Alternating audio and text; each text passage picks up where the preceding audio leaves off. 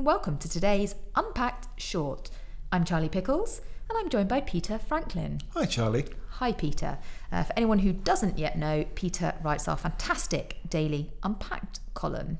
And today we are discussing a piece that Peter wrote just in the wake of Frank Field, was Labour MP, I suppose still Labour in the sense that he's still a party member, but no longer taking the whip.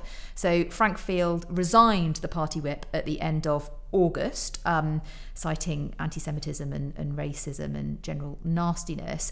But we're talking today about the fact that any political party should have a Frank Field test. I want to start though, because actually the piece that you unpacked, Peter, is not really about Frank Field. So tell us why you chose this. Okay, it's a piece by Matthew Goodwin, political scientist extraordinaire, who this was for Politico, and it was based on some new polling which specifically asked people about issues that were really important to them, but they felt that none of the existing political parties were addressing.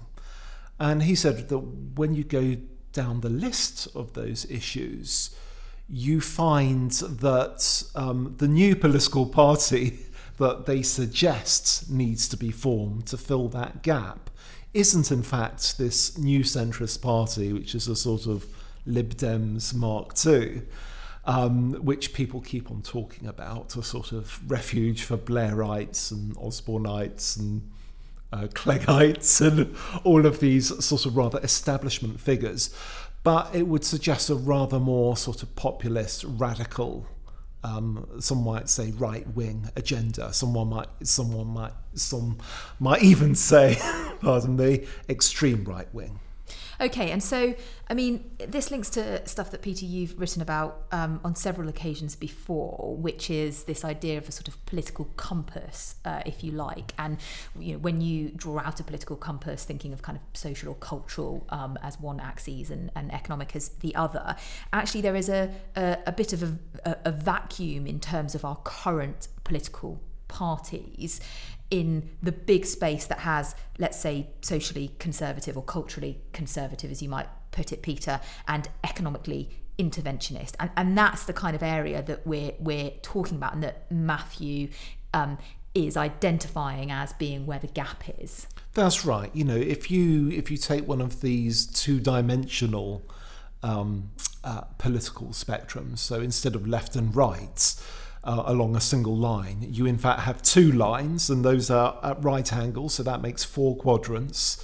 And then in one corner is both socially and economically liberal, which is more or less where most of the parties are, or certainly were before Corbyn. Blair, Clegg, Cameron, all of these politicians fit in that. And that's the establishment politics of Britain and most other democratic countries, right? And then opposite that, diametrically opposite, you've got a combination of, as you say, something that's more culturally and conservative and economically interventionist. And if you look at polling data of where a lot of people are, ordinary voters, they're in that sort of socially conservative interventionist quadrant, not where all the metropolitan liberals are, which is right on the other side of that kind of political diagram.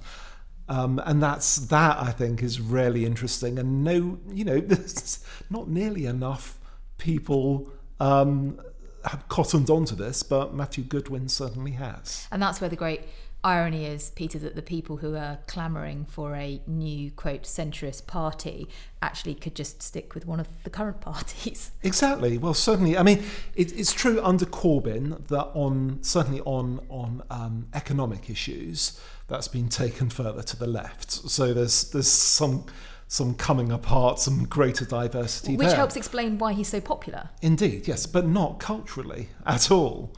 In fact, they're probably going in an even more sort of, on sort of various, maybe sort of trans issues, things Identity like that. politics. Identity politics. They're not, if anything, they're alienating their traditional working class voters. So yes, there is this huge gap in the market, if you can call the political spectrum a market, but it's definitely there. And, Matthew Goodwin shows, point by point by point, the polling evidence that backs this up. And it's fascinating because you quote a particular line, you quote several bits, but there is a particular line in Matt's piece which says that if there were to be a new party to accommodate these voters who are sort of feeling politically homeless, as it were, at the moment, then that party would be, quotes, more Trumpian than Blairite, more like Le Pen's National Rally than Nigel Farage's UK Independence Party. First of all, can you explain that? Because some people would think, well, UKIP and National Front are cut from the same cloth, but he's clearly making a distinction. So first of all, can you explain why those two are quite different?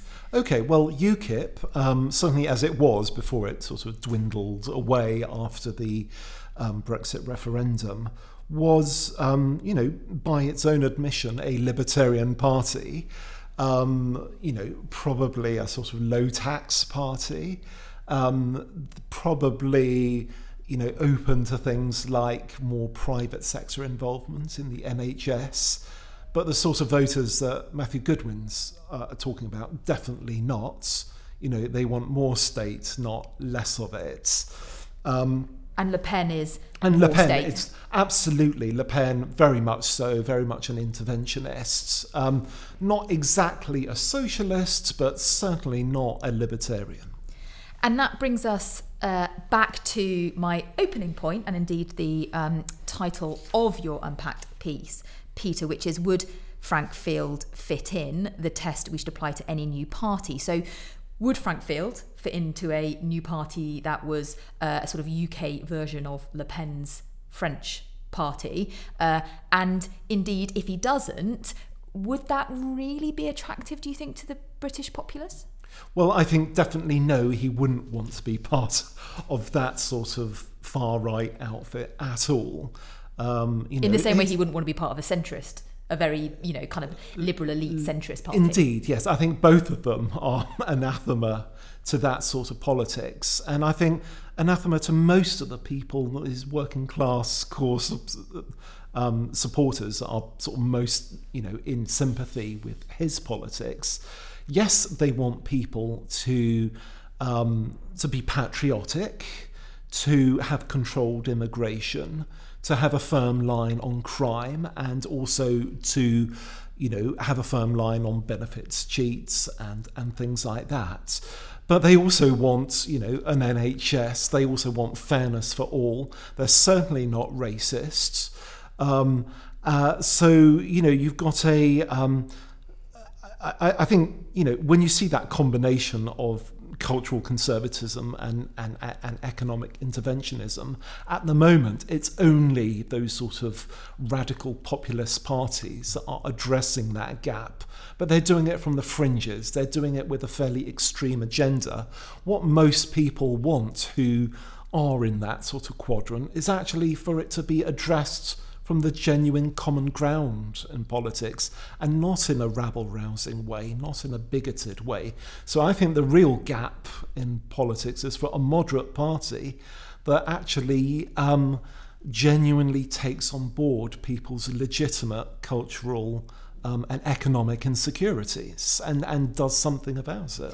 And that's where it's interesting that Matthew Goodwin points out how popular Theresa May was when she originally went to Downing Street, so originally became Prime Minister, and her speech on the number 10 steps, which has become sort of rather infamous because she said it and then promptly did nothing about it. But this kind of idea of tackling injustices and yes. kind of delivering a sort of fairer economic model, a fairer kind of economic system, but also delivering Brexit on immigration, that kind of stuff. That's right, yes. And it was wildly popular. I mean, some polls showed her sort of nudging 50% in the polls.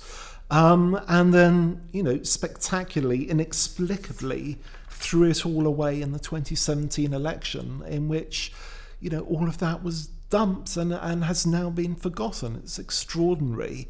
They hit upon a winning formula and then tore it into pieces. But it's there for someone else to pick up. Well, we could spend a good hour unpicking the 2017 election, but alas, we're called shorts for a reason, so we must leave it there. Suffice to say that it does sound rather like what we're looking for is a party that can hit that sweet spot of sort of blue Labour, red Tory. Indeed. So there we go, a challenge for Frank Field perhaps out there. Thank you so much, Peter. Another fascinating Unpacked. Thank you all for listening. James, thank you for producing this podcast. If you have enjoyed it, please do rate us so that other people can find out about the shorts and listen to them. And of course, if you haven't already subscribed, please do so on whatever the platform is that you get your podcasts.